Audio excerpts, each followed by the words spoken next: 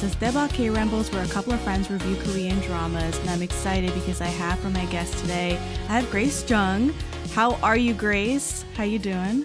Very good, very good. Thank you for having me. Yeah, absolutely. So, Grace, you are a comedian, you're a writer, and you also have your own K-drama podcast called K-Drama School, which I love. I usually go there for a different opinion because you have such a different view on things. And I remember distinctly listening to the Glory episode and thinking, wow, I didn't think about any of this. So this is wildly different. And it made me rethink the drama a little bit. So for those who don't know you and don't know how you got started in K-drama, really quick, how did you get into K-dramas? And do you care to say how long? Because I know it's been a long time. But do you care to say, what was your first K-drama or? Sure. Yeah, I mean, the question of how a person gets into K-dramas, I think, is usually for non-Koreans. Because for me, it's there's no such thing as a K-drama. For me, there's just TV. Gotcha. Because I was born and raised in Korea. Mm-hmm. So how did I get into Korean TV is just I would turn on the TV, if that makes sense. Right? Because that was the media that I was exposed to from the moment that I saw a screen. So that is how I got into it, I suppose. I mean, my first exposure to Korean television that I have in my memory is childhood programs. There was a variety show, it's similar to PBS's, Sesame Street or something. It's called 뽀뽀뽀, and that used to be on in the early 90s. So my parents would just leave that on, and I would watch that as a kid. So yeah, for me, there's no intro to K-dramas or the Korean world. It's just I'm Korean, So that's the media that I grew up consuming. Yeah, this is wildly different from pretty much every guest that I've had on the show. Even if they come from Asian descent, they're like, I got into K-dramas at this age. I grew up here. And even though, I was exposed to it, I didn't get into it until this time in my life. And this was my first K-drama and so on and so forth. So I really like that it's just part of your DNA. It's just how you grew up. I have a similar experience with novelas because I grew up watching Hispanic novelas on TV and they were, wild and they have their own tropes and they have their own actors that you see often, and it's again and a very whole different... comparable to K-dramas. I would say, right? It is very comparable, absolutely. So some housekeeping before we get started. If this is your first time listening, go ahead and subscribe on your favorite podcast app. We're on Apple Podcasts, Spotify, Google Podcasts, all of them. If you like us, please give us a 5-star review on Apple Podcasts or Spotify.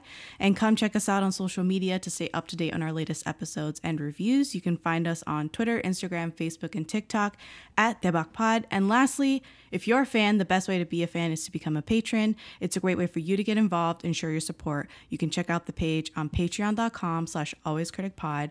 And thank you to our patrons, Curtis, Bale, Cindy, CD, Grace, Alana, Lorna, Lee, and Sammy. You guys are great. Love you guys. And without further ado, we're going to get started on our review of Go Back Couple. And I'll get started by reading the Asian Wiki synopsis. It reads, Choi Ban-do and Ma Jin-ju are both 38 years old and a married couple. Choi Ban-do has been burdened with being the breadwinner, and Ma Jin-ju is a housewife with low self-esteem. Even though they loved each other when they married, they now hate each other. They both regret marrying at such a young age. The couple travel through time and find themselves as 20-year-old university students when they met for the first time. So this aired originally from October to November 2017. It's only 12 episodes long. It was directed by Ha Byung-eun, and he's directed 18 again from 2020, which is probably a very good comparable for this show. And he recently, I guess later this year, he'll come out with Yije Will Die Soon, which stars Park So-dam and So In-guk. It was written by Kwon Hae-ju, and she's written Hi Bye Mama, which is also a comparable to the show, and The Sound of Your Heart from 2016 to 2017, which starred Lee Kwang-soo and Jung So-min. So the cast, I hope you can help me out. Just let me know where you've seen these two before, because I have where I've seen them, but this is the first time that I've really kind of sunk my teeth into something that they've done, it feels like. So the show stars Jang Nara as Ma Jin-ju, and she's been in like Sell Your Haunted House, Oh My Baby, VIP, The Last Empress, One More Happy Ending, Fated to Love You, which is like the big one I think everyone knows her from. Where have you seen Jang Nara before? Yeah, I mean, where have I seen Changnara? That question's also similar to like, how did you get into K-dramas? In that she was just part of the world. Changnara is known mostly and originally as a K-pop star. She was a soloist, and she was hugely successful when she first began. I think she was starting in like the year 2000, and she came out with this hit song at the time. I think it's like Sweet Dream or Sweet Something, but it's like this really like cutesy, bubbly, poppy song. I remember the music video with her wearing like pajamas and like a shower cap, I think, or she had like, I don't know, like pigtails, or it was just very like very, you know, sweet, sugary, girly, innocent. Like that was her image, and that's how she was branded and packaged. But Changnara was so busy. I remember her, it was like, I think 2000 or 2001. But she came out with like 2 dramas that one year. She had 2 solo, like 2 singles that were out, and she was like extremely busy. In addition to that, she was also, you know, guest starring in a bunch of, you know, comedy variety shows. I mean, her schedule was insane. Oh, and she was also booking a lot of commercials, like Right. TV commercials. Yeah. In Korea, they call it a CF. And so she was in a bunch of commercials, like big ones, like beer commercials, this and that.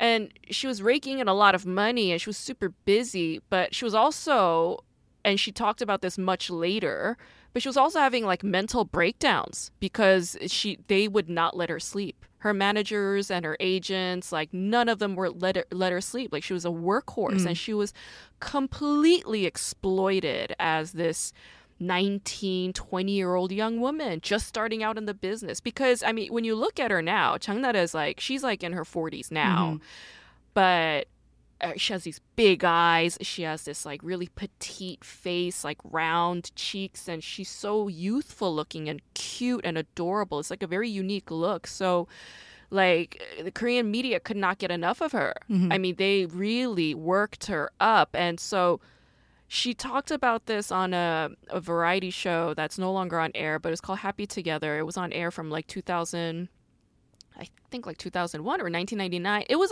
on for like almost 20 years.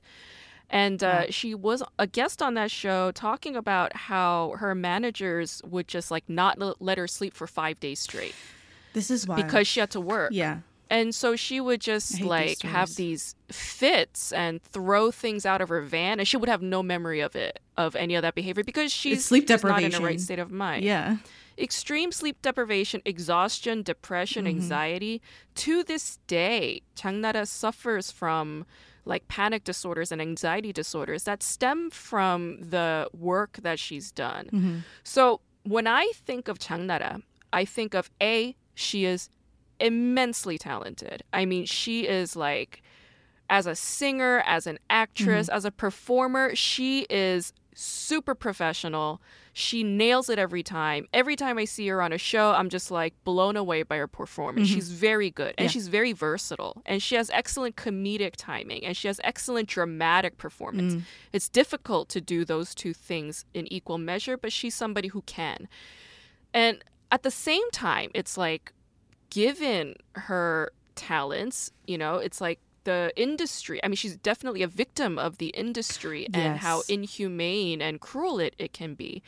And so for me, it's like, okay, on the one hand, she's very talented, and she has this very impressive like repertoire when it comes to her filmography and her solo albums and her career, not just in Korea, but also in Japan. In China, she's huge.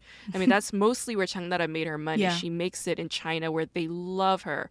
So she's done also Chinese films. All right. So she's like this mega Hallyu international star, but she's also a cautionary tale when it comes to self-care and boundaries and self-protection and voicing yourself when it comes to your needs, like resting, like eating, like saying no. All right. So for me, it's like I have a very complicated emotional response when it comes to Changnara.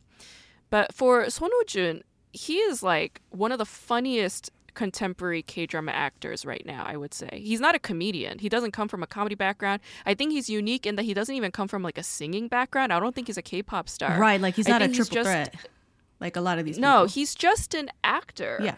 But he's such a great performer. In every show that I've seen him in, he's just so funny.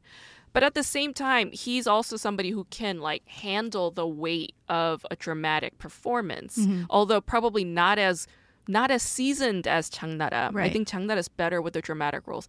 But Son Ho-jun is very, very funny. And this writer, she's written a sitcom. I mean, she's written sitcoms, like writing like Sound of Your Heart. That's a sitcom. And because of the writer's affinity with comedy, I think that is why she cast these two actors, Changnara and Son Ho-jun, because they're both so good with comedy.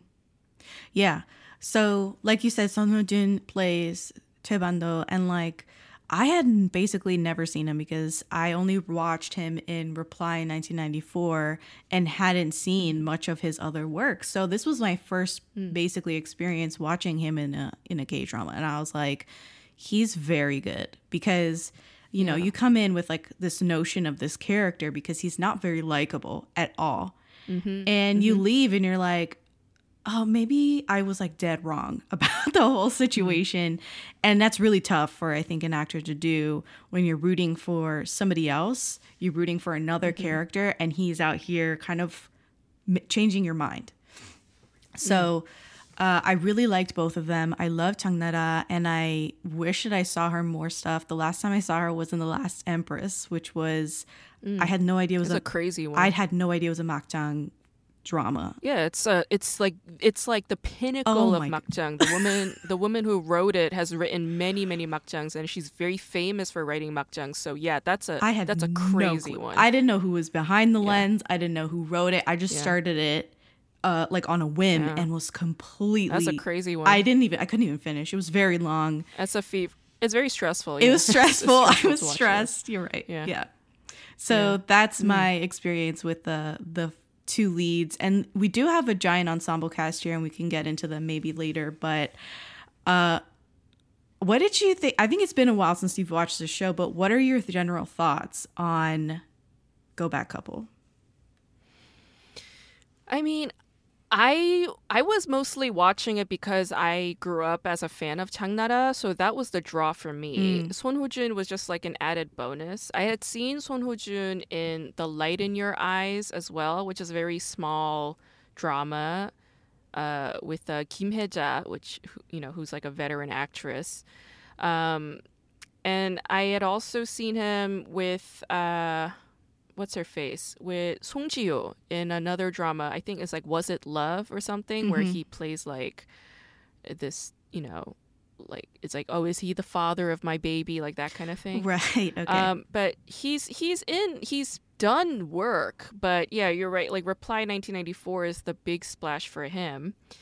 But yeah, I mean, the other draw for me also, it's usually the stars. The stars are usually the draw for most K-dramas. I mean, for any film or TV, it's like you go and watch it because you want to go and see like Charlize Theron. You want to go and see Hugh Jackman. Right. That's why you go and see these movies.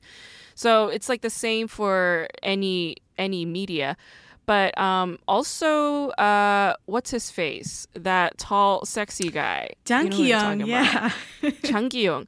So Jang Ki-young was another draw for me because I had only seen him like once prior in an earlier show that came out in 2014, I think. It's called That's Okay, It's Love. Yes. And he played a very small cameo role in that show. And that's a show I've watched many times. And I was like, who is this tall, sexy dude? Like, what's his deal? And I think that was that cameo appearance was like his like foray into Korean television, right, because he was like, a model. as an actor. Yeah. Right. So he comes as a model, so he's not like a trained actor. He's just a pretty face. On this show, he was also just playing this model pretty face. But I was like, oh, he has my attention. Like, Right. he's pretty cute. Do I think he's a good of an actor? No, he's not. Not in But this role. I could see that, like, there's potential there. Like, oh, like, I could see that this is a star in the making kind of thing. Mm-hmm. So he was also a big draw for me. And you're right. Like, Son Woo-jun's character is a dick. He's so, Yes. like, selfish, and he's so, just, yeah, like a selfish dude. But so is Chang Nara's character. I mean, Jinju was also a selfish character. Like, they are both flawed characters, but the reason why I think you and I feel more for Jinju is because we're women. Like, that's Yes. why. And this is a show that was also written by a woman, and it's dealing with a lot of women's issues. So that's why, we feel a little bit more connected to Jinju's character than Pando, but I was definitely rooting for Jinju to get with That was my Chang question. Gi-young Oh my the God. whole time. The whole time. Yes. I was like, no, leave Pando. Go with the tall, sexy, rich dude. Make a better life for yourself. You get a second chance to start over. No. Stop repeating the same mistakes. Right. So for me, it was like, if there's a message here, it's not that you should go do the same shit over again. It's like, no, when you get a renewal, when you get a second opportunity at life, do the crazier choice. Make the crazier decision. Right. Go, and yes, you deserve that really tall drink of iced tea. Go get him, Right. Leave behind Choi Ban-do. Yeah. Yeah. I think that was those are two of my questions I was going to ask you. Whose side were you on in the relationship?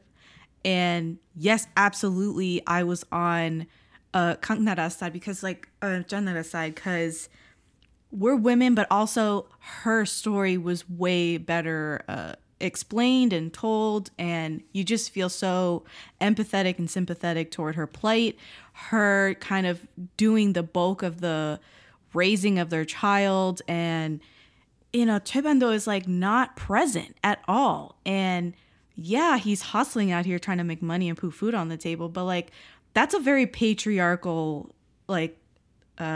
responsibility that he's put on himself. And her character, not to get too much into spoilers, but her character, it places so much emphasis on him being present, on him just supporting her, by him just showing up, right? Like bare minimum, just be there. And he's like surprised. He has like a revelatory experience toward the later half of the show where he's like, oh yeah, like I was never there. And it's like, that's like bare minimum, just be there. And that was very frustrating. It's very like, yes, finally you got there, homie. But like, it's very frustrating to watch when you're rooting for, Ma Jinju, like her character. And I wasn't like on his side. So that answers that question. The second question, which you also like sort of answered, was who did you want her to end up with and why? And like, absolutely, I agree with you that you want her to end up with the second male lead, because not only is he like a safe bet in the past, he's a safe bet in the future. She knows how his life turns out. It's a great life. He's like a billionaire or something like that. He's extremely successful, still single in the present day or whatever. And why would she not try something different when she knows how the relationship could turn out? Like, she knows the worst side of Choi Ban-do, and she still chooses to sort of go with that.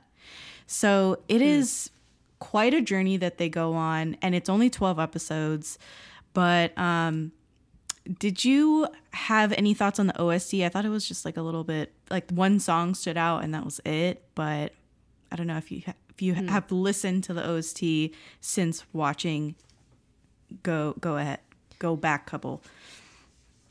Yeah, I mean, I haven't seen the show from beginning to end, like, since it came out, like, 6 years ago, but I did watch, like, the first couple of episodes just to refreshen, and what I noticed is that when they do go back, like, they're listening to these early K-pop songs that came out in the late 90s, and so I remember recognizing that and being like, oh, yeah, like, so it's kind of like an intertext for Sonojun in that, you know, in Reply 1994, there's the same thing. Right. Like they're playing these 90s songs and there are these like 90s fashions, 90s trends when it comes to like pagers and cell phones and, you know. Right. So there was this like nostalgic retro sort of Yes. production design that was taking place that was familiar to me. Okay. And what that means is, oh, like the millennials who grew up from this era are now yes. like at this stage, like they're parents, they're married couples, they're disgruntled married couples, they're couples that are thinking about divorce. And divorce in South Korea is very, very high. It's like at least half of marriages end up in divorce.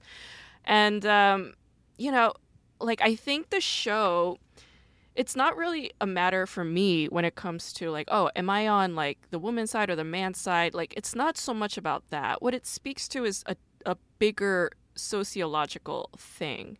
It's more than that. It's actually a sociocultural thing in the sense that prior to this generation, like my generation, the millennial generation, divorce among Korean couples was completely imbued with shame. It was unspeakable to get a divorce. Even when I was a kid, like every family around me, they should have been divorced. My parents also should have been divorced. Get a divorce. You'll be happier. But no, they'll grit their teeth. They'll sleep in separate beds. They'll ignore one another for years at a time and wait till the kids graduate from high school. For what? Because they are too ashamed to get divorced because people might badmouth them.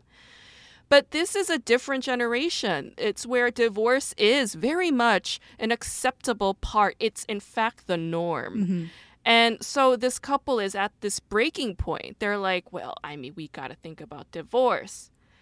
But they also are flawed in that they have expectations of each other, which shouldn't exist in a loving relationship of any kind. To maintain an expectation of another means you will be disappointed. Right. It means you will end up getting a divorce. It means you will not be living a life that is your own because you're constantly, you know, you're basically turning this person and this person's disappointments into your world. I mean, you're orbiting around this guy and all of his, you know, shortcomings. That's what your life becomes. It's you giving up your power. And that's what the couple are doing, you know, like Jinju's mad that Pando forgot their anniversary. Pando can't even think about the anniversary because he has this asshole of a client who exploits and abuses him. And not only that, but the client's wife exploits and abuses him. I mean, he is really entangled in their marital mess to make a living because his job is so difficult.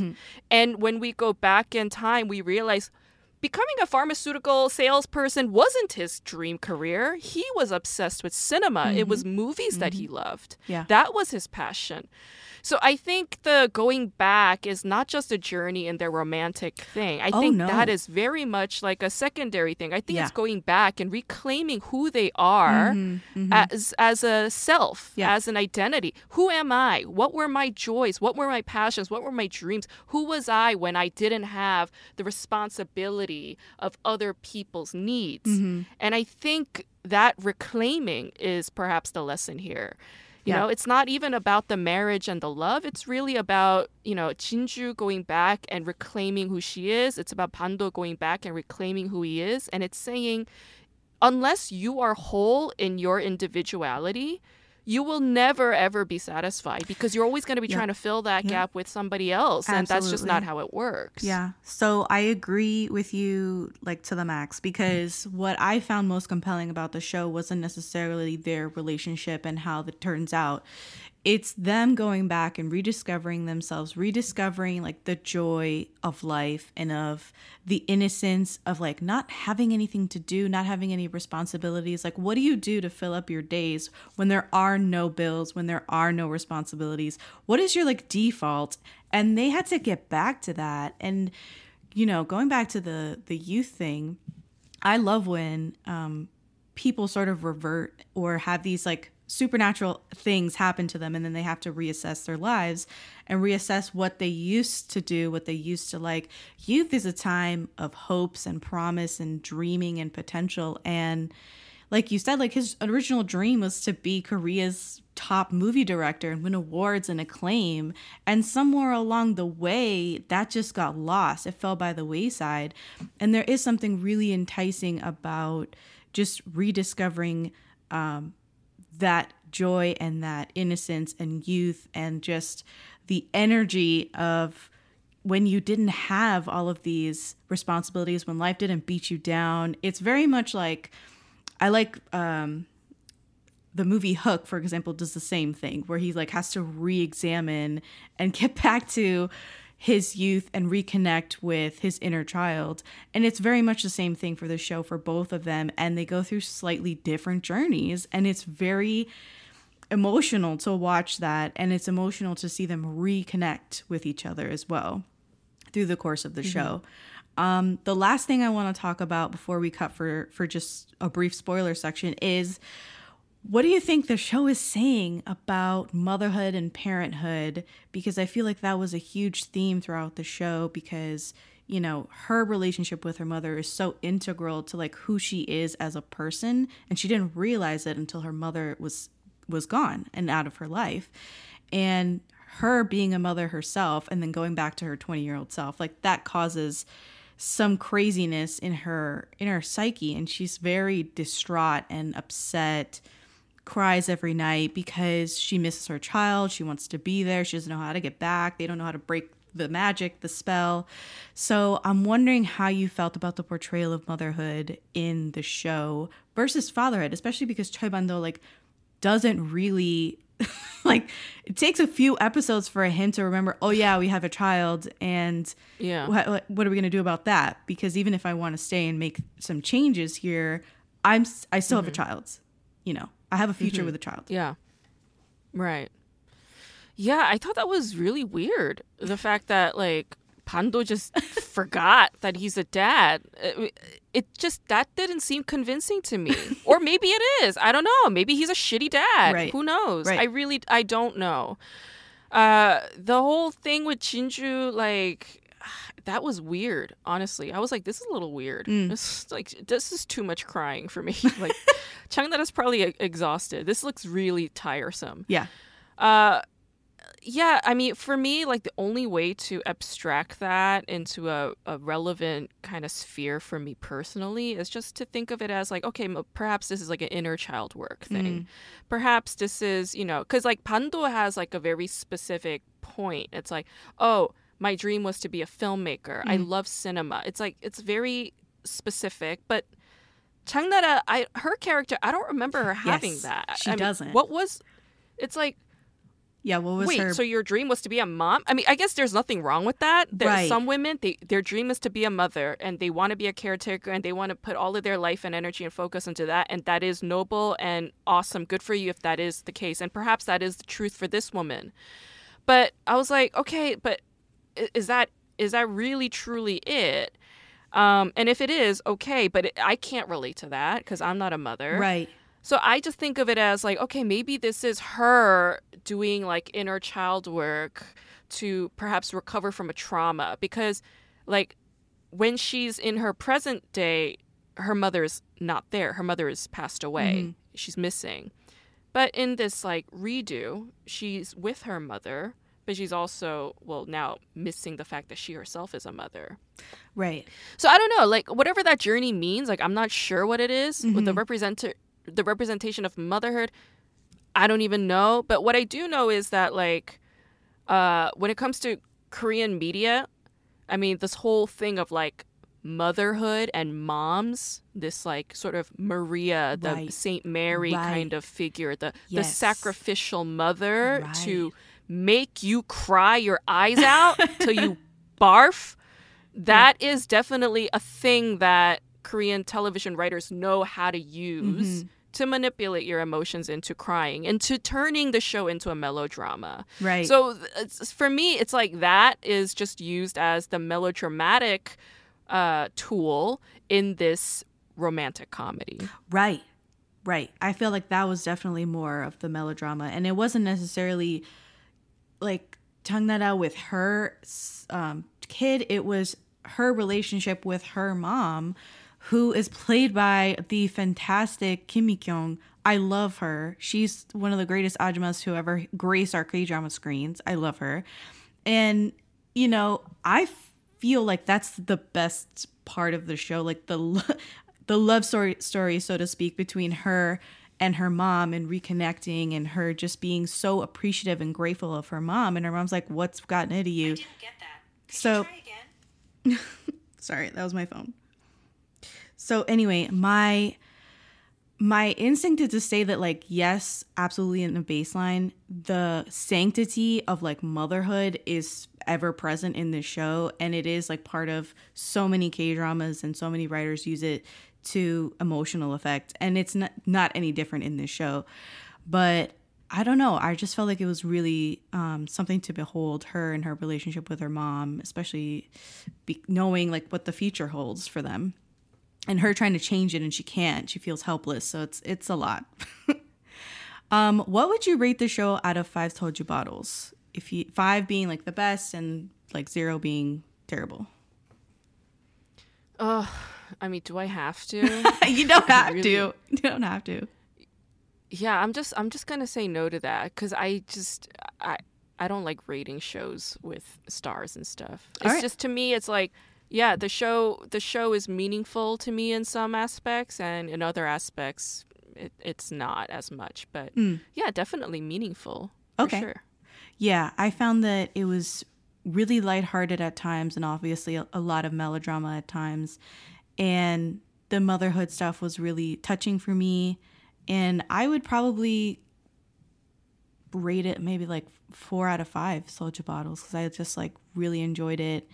And it was perfectly paced. I thought like it probably could have been even shorter than 12 episodes, but I thought 12 episodes was like proper. We're done, we're leaving. So episode count was good, pacing and all that. And yeah, so I think we're gonna just jump into spoilers really fast, so stick around, we'll be right back.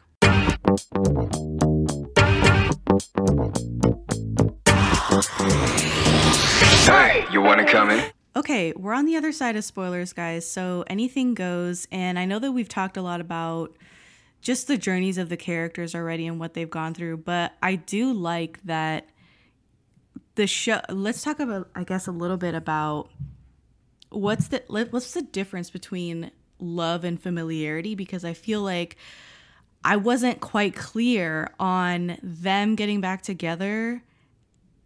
Was that because they actually loved each other, or was that just because they had been together for almost 20 years? And so they were familiar with each other, and they sort of had an action plan of what they were going to change and how they were going to love each other differently now.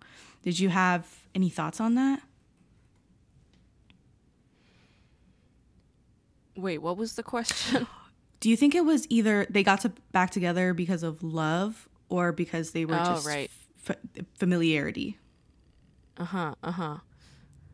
Love and familiarity. I mean, is there... I guess there is a difference. It's a very minute difference, but in Korean, there's this word called chung. It's, I guess, it's pronounced the same as my last name, but the Sino-Korean character is written differently. It stems from the Chinese character chung. So the Chinese and the Japanese and the Koreans know what this word means. And it means... it's similar to love and familiarity. It basically means a feeling or an affection that develops between people over a course of time. So time plays a very big role in developing chung with somebody. Right. So whereas, Korean parents from a different like an older generation, they would never go around saying, I love my wife, I love my husband. And they wouldn't do that unless perhaps, they were a romantic couple. If that's the case, then okay, great. But that was more of an exception rather than the rule. The rule was, they would say 정들었다 or 정들었어, which means like, damn it, now I'm attached to you. You know, like, damn it, now Right. my heart is attached to yours. You know, so it's like I see that where you're comes going. with time. Mm-hmm. It's like, it's, you know, even when, like, you know, when you watch these like reality shows, like, you know, like on MTV or whatever, like they would like be in one house, like the real world, like they'd be in one house, right? And they would just like eat and fight and drink and Yeah. sleep, and then at the end they would all cry because they have to go home, and they're like, oh, but let's stay in touch. That's Chung. Right. They're never going to stay in touch. All of them hate each other. They're not in touch anymore. Trust me. They're not.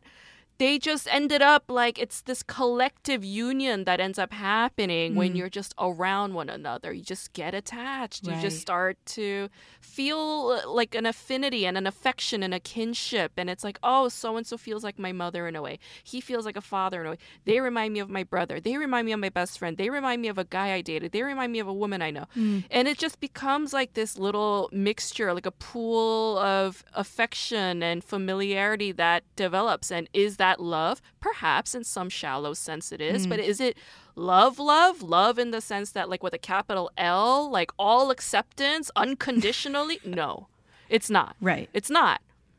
So yeah, I would say that with these people, perhaps it's closer to Chung more than just pure romantic love. Right. And it's also duty. It's a duty. It's a parental duty to return to their baby. I think that is Yep. motivating their togetherness. And it's like, if that is the agreement, then I don't think there's anything wrong with that. Go ahead and honor that agreement. It's okay. You know, like, I mean, not every relationship needs to be based in love. It doesn't, you know? And for them, I think it's more based in duty for the family. Right. Yeah.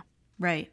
I feel like the show is definitely all about upholding these values, right? Where it's like the family unit comes above everything else, and we need to preserve the family. And it Right. feels like it goes back to what you were talking about before the spoiler break about how the previous generation would just grit their teeth and stick it out just to never get a divorce, not just to avoid the stigma around getting a divorce, but also to keep this shit together, you know? Like, we need to really rally here because we've committed to doing this thing. And like, whether it's raising a family or just we made a promise and like, you're stuck with me, whatever the case may be, that feels like that's also in the DNA of them getting back together at the end of the show, which Correct. I found completely like, in some ways I was like, wow, thank God. And then other ways I was like, but why? She could have went with the second male lead who, yes, he wasn't fleshed out. Yes, he had typical mommy and daddy issues at home, but like,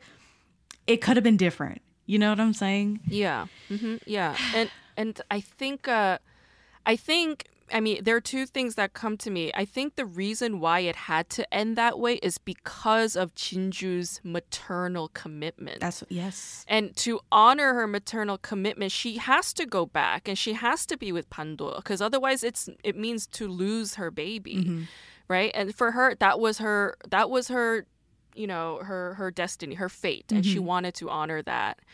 The other thing that comes to me now is the fact that this show aired on KBS, which is Korean Broadcasting Systems, which is a public broadcaster in South Korea.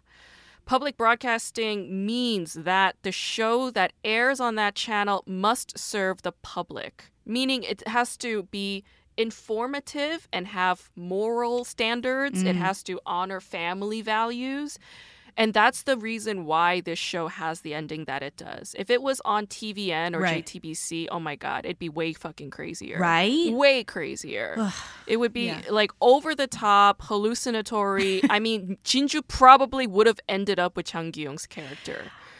But because this is on a family channel, like a public broadcasting station, and it's oriented towards the family, it upholds values like don't get a divorce, you know, commit to each other, Right. you can get through this, stay with the baby. And that's also tied to South Korea's national issues, like the giant decline in Yeah. birth rates, the giant, you know, spike in divorces. And Yeah. all of it is tied to the government's needs for their demographics. Yeah, this came out in 2017, but the statistics has only gotten worse in that department for Korea and the birth rate. And it's, I mean, that makes a lot of sense that because it aired on KBS, it was a little bit more tame, I guess, in terms of storytelling and in terms of how this thing ended, because she could have gone with Jang Ki-young and like they had really great moments together. I don't know if you remember some of these, but like he takes her home in a taxi ride because she mistakes his car for a taxi, and she like shakily like gives him a credit card to pay. It's 1999. There are no credit card machines, so he just like looks at it and gives it back to her and takes her home like no questions asked. She had just rejected him because he's quote unquote smelled like sweat, and he just like takes her home silently, and like that's it. He's very like gives her what she needs, whether it's space, whether it's just a ride home,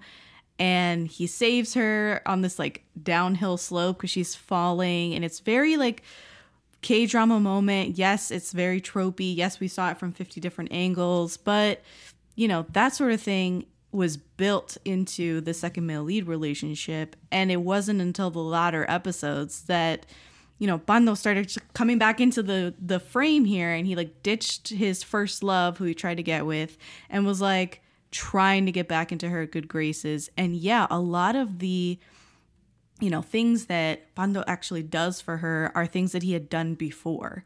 You know, he got her pads at the grocery store, and he got her menstrual cramp medication because she had her period, and he knew that she had really bad cramps, and he like massaged her back, and like these kind of motions that are not new to the relationship.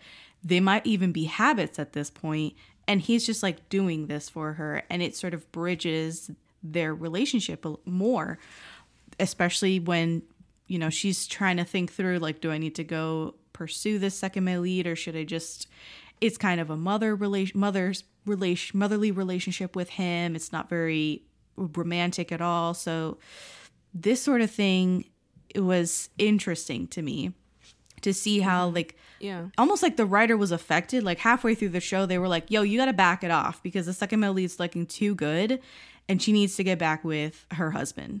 So it was like almost like a 180. They just stopped. She just stopped writing stuff about, you know, Jang Ki-young's character, and she just went full send on the husband's character. So, I don't know.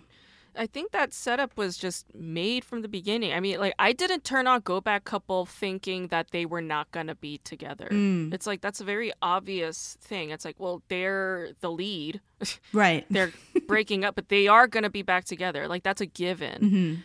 But, I mean, I thought it was interesting how Jinju says, I don't want to date you because you smell bad. And to me, that's like very, very telling of the fact that they will never end up together, because I mean, pheromones is a big part of chemistry between people.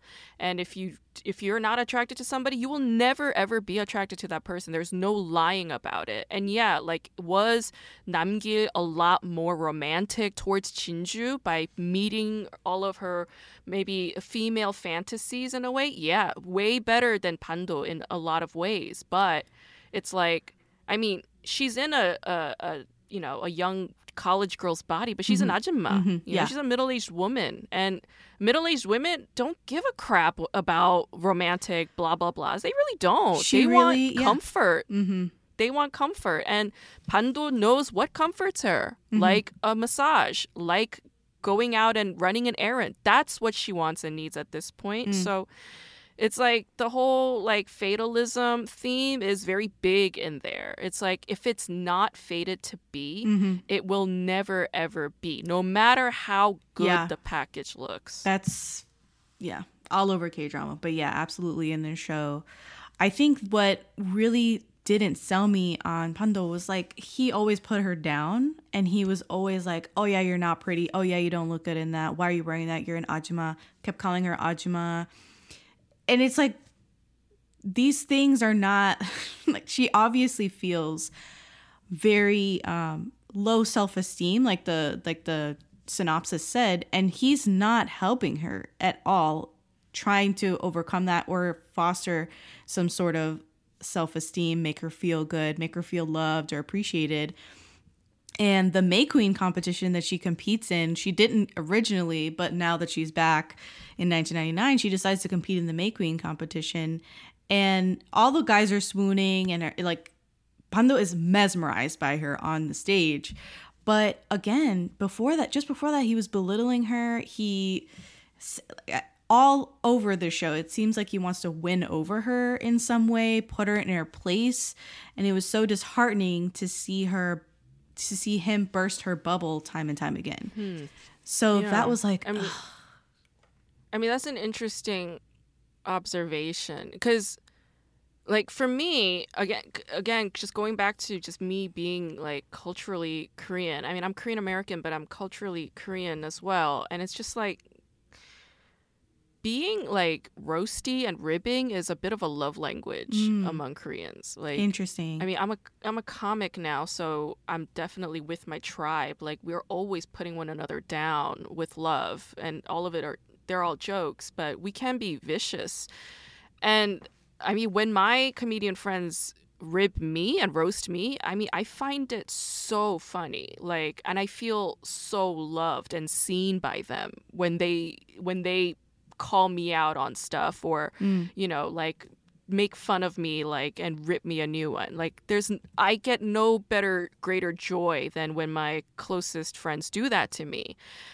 And it's like, yeah, it's problematic in a sense because, you know, abusive words do end up taking a toll. But in another sense, it's like a habitual thing that especially Korean couples do to one another, thinking and believing that that is love, that's a love language. And I think a lot of couples, especially when they're older, they have that sort of routine with each other. And I kind of noticed how you brought up the word self-esteem multiple times on this recording, whereas I never once wondered about her self-esteem at all. And in the case with Jinju, I think she had to go back and confront this whole like baby thing and inner child thing because she was not good at loving herself. Self-esteem is not an issue of other people, ultimately. Self-esteem is an issue of, can you love and accept yourself for who and what you are in this present moment fully and unconditionally? That's all it is. And if the answer is no, then it's like, okay, well, there are tools and there are ways that you can get yourself to that place. And it will never, ever, ever come from a husband. Yeah. No, I completely agree with that. I think that Ma Jin-ju was, for me, I saw her constantly crumpling whenever he would put her down or say these ribbing comments to her, especially like going back in time. Obviously in the future, in the present day, she was not laughing. She wasn't entertained. She wasn't feeling loved when he would do that to her. And in the past, she almost took matters into her own hands. And she was like, well, even if you don't think I'm beautiful, everybody here does, and maybe I am. And like, she accepts it for herself, and participating in the May Queen competition was more for her because she didn't even win, and she felt good about it. She felt good about performing and singing, which again, like, that's in her wheelhouse anyway, in Changnara's wheelhouse. But yeah, that whole competition and the way that, you know, just her developing some confidence on the stage was making him fall for her again, making Pando like rethink. And like, he was like, oh my God, he turned to other people and he was like, does she look amazing to you or what? And they were like, no, not everyone looks like that. Like, she looks really good.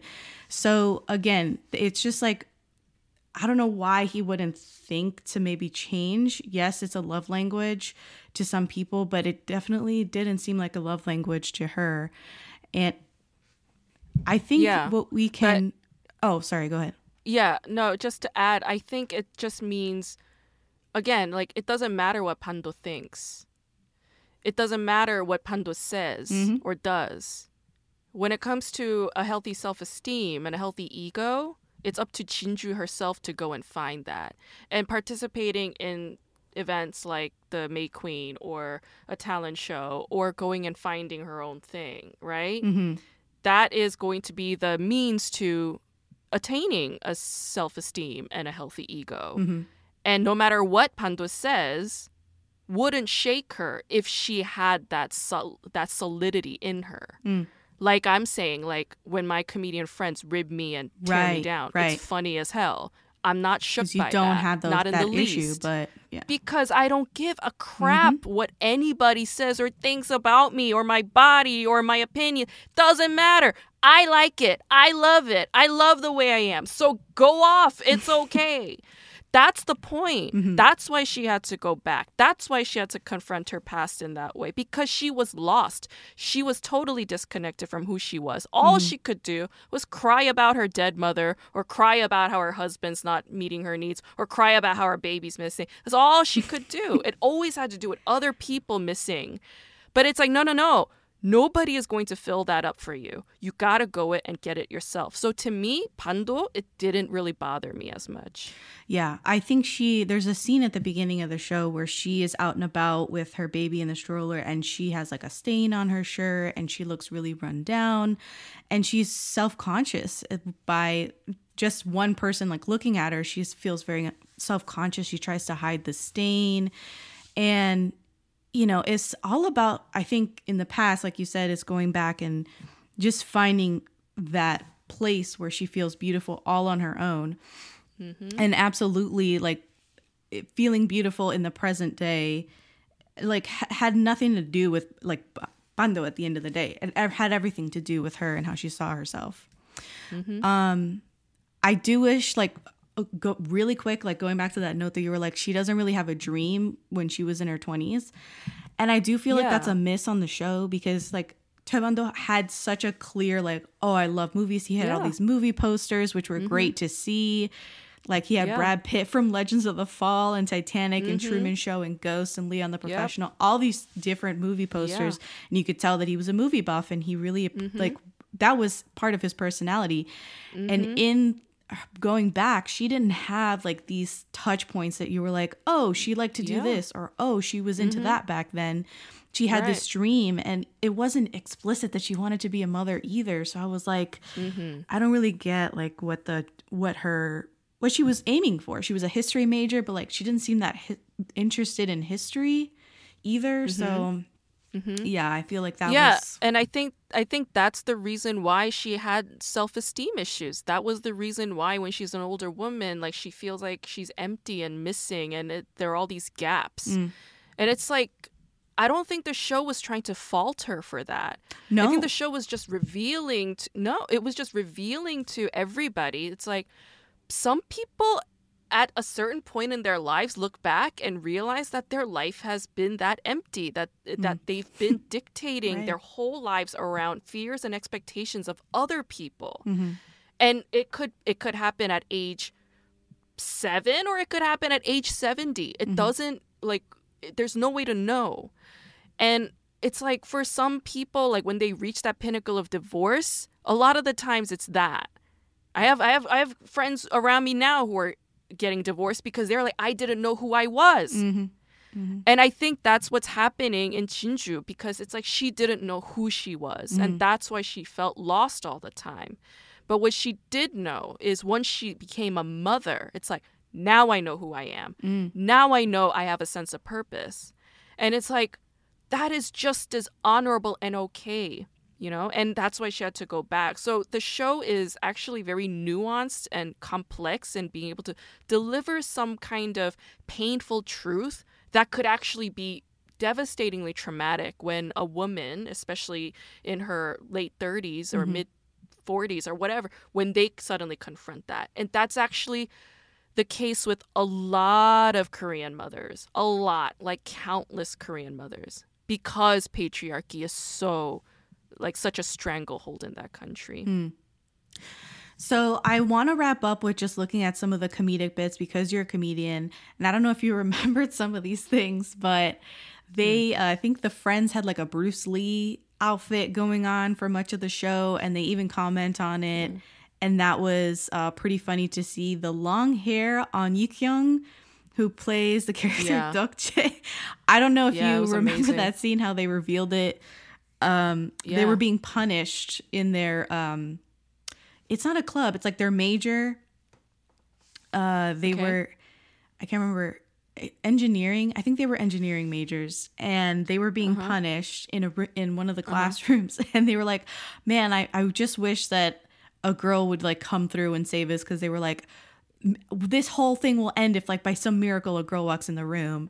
And they think that a girl's walking up into the room, and it's actually Yi Kyung, because his silhouette looks like a girl, which is a pretty nice bait and switch. Comedic wise, I thought it was really funny.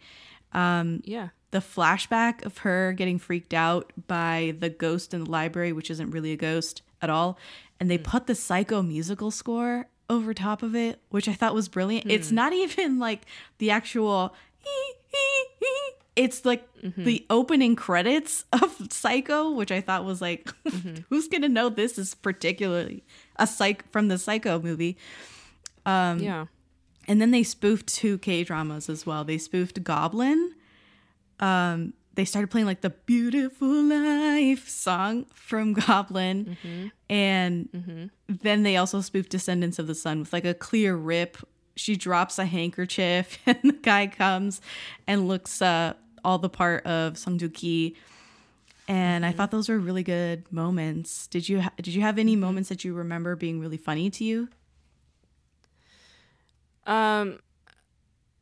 I mean, like, again, the writer is a comedy writer. She's a sitcom writer, so it's like that's a given. I feel like comedic, not so much, but perhaps like a satirical sort of moment that I appreciated on this show is the scene. I think it was in episode 2 when Jinju's walking somewhere and a guy on campus grabs her by the wrist and yanks her towards him. And he's a stranger. She doesn't know who he is, but there's like a slow motion effect. It's like romanticized, but she's like not responding in a romantic way. She's kind of like, what the hell, you know?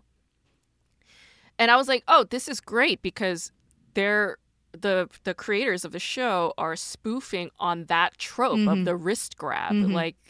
Like for me, I bark about it all the time on my podcast, but I hate that moment, because it's like, first of all, why? How dare you? Right. Like that's her wrist. Yeah. Like, why are you yanking her around? That's very aggressive and violent and unnecessary. Right. It's not cool, you know?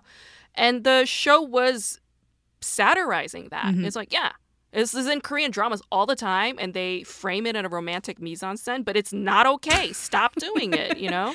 Right. And so I appreciated that moment. Yeah, I like that movement too. We need to have more, like, we need to do satire on more tropes. But yeah, that was a really good one. Well, I think we're coming to the end of the episode, coming to the end of my notes. So do you have anything to add before we get out of here? I have a podcast called K-Drama School, which you can go and visit at kdramaschool.com. I also have a book that will be coming out early in 2024. It's called K-Drama School, and it's a pop cultural inquiry into Korean TV dramas and why we love them. Nice. So you can visit my website, kdramaschool.com/book. And if you want to subscribe on the email, you will get a pre-order link once the book is out. So, sweet. Yeah, please support me there. Awesome. Thank you so much for coming on, Grace. I really appreciate it. And that's been our show. I'm Jessica, and this has been the Daebak K-Rambles podcast.